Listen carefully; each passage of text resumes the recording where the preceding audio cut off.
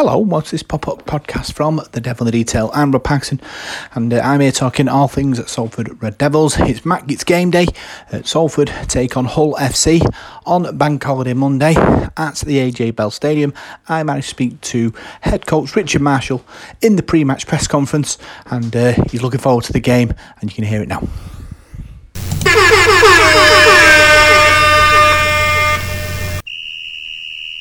Coach's Corner. Right, Rick, it's Rob. Hey, Rob.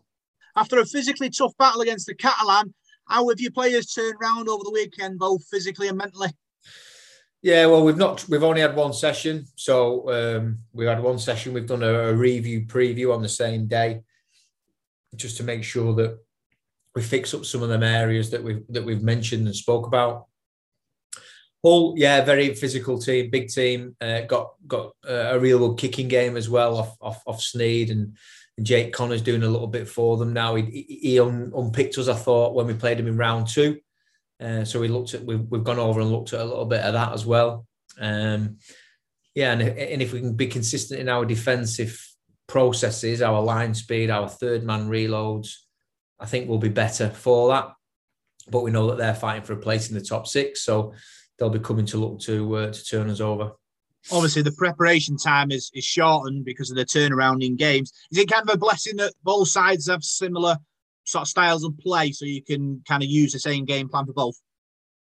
Yeah, that helps. It does help. There's things that we could do differently, given the time and the space and the recovery sessions, but we've not got enough time. So and you know what? I thought we did really well with the ball. So we'll try and keep the same tempo and plays.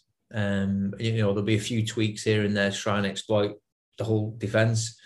But defensively, I think our defensive game plan should and can improve. But we have got some players who are playing the third game in a week since that Sunday that against Leigh. Yeah, Andy Acker's dropped out of the squad yesterday. Is that because of the turnaround time, or is that something more serious?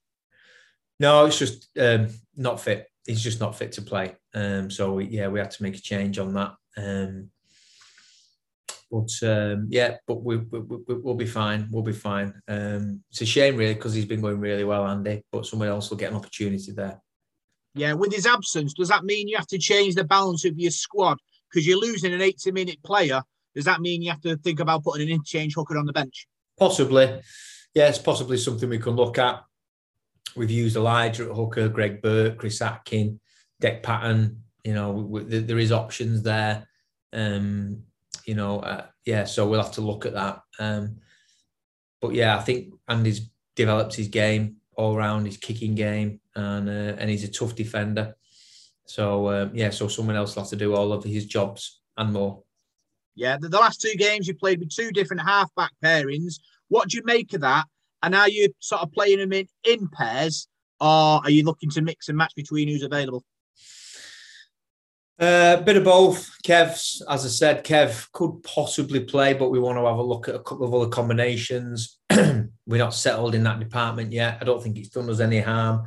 You do want continuity, but we've not been able to have that. Not through my selections, just through the circumstances that we've had all year, really. This week will be no different. We're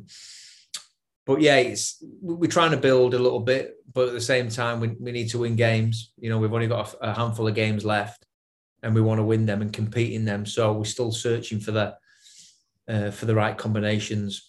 Yeah, obviously you've had a lot of mix and matching due to injuries and COVID. How close have you got to the Richard Marshall 17?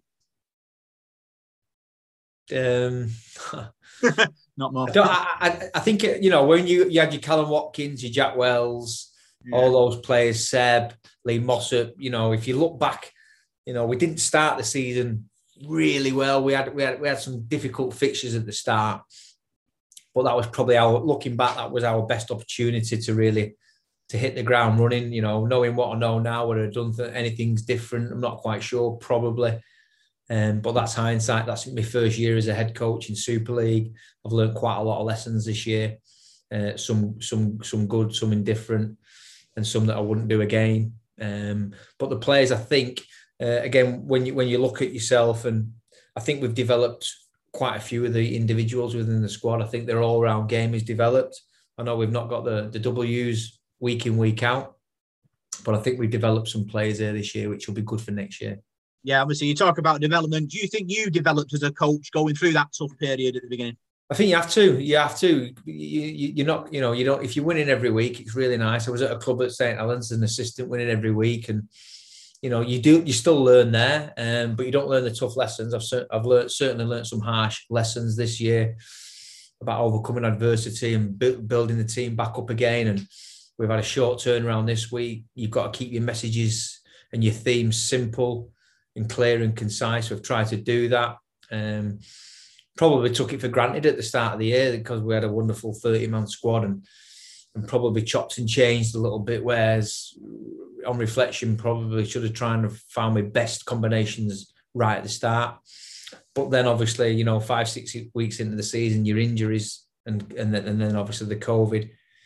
But we are where we are. Yes, I've learned some lessons this year. Yes, I've learned some tough lessons. But I'm already looking forward to not just, listen, I want to finish this season, these last 3 weeks. I'm looking forward to the next 3 weeks. I'll have a rest, recuperate, and then we'll be flying again next year.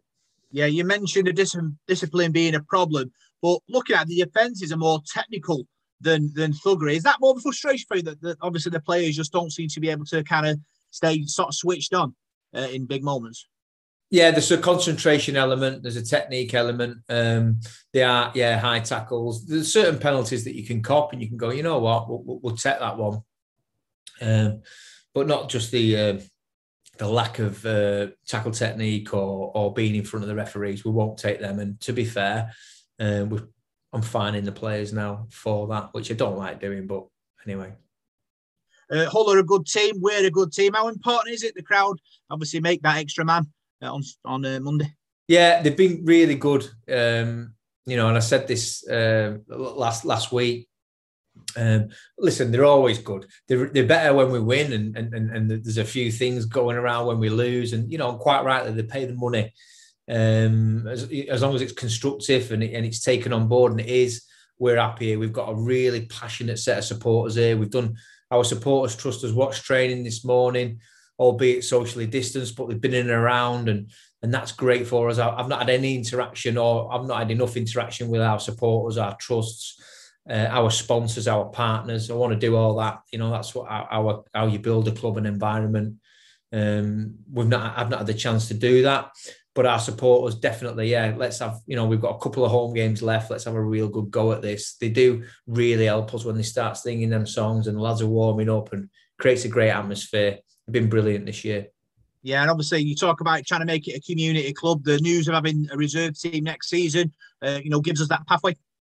Yeah, that's what we're about here. We want to create our own players. We know that players who are brought up through the system will have 5, 10, 15% more affiliation.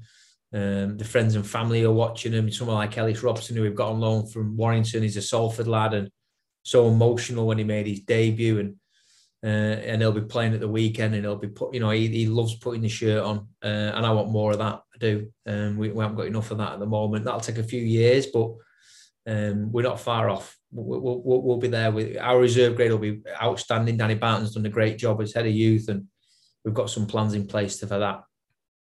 Cheers, Ray. Good luck. Thanks, gents.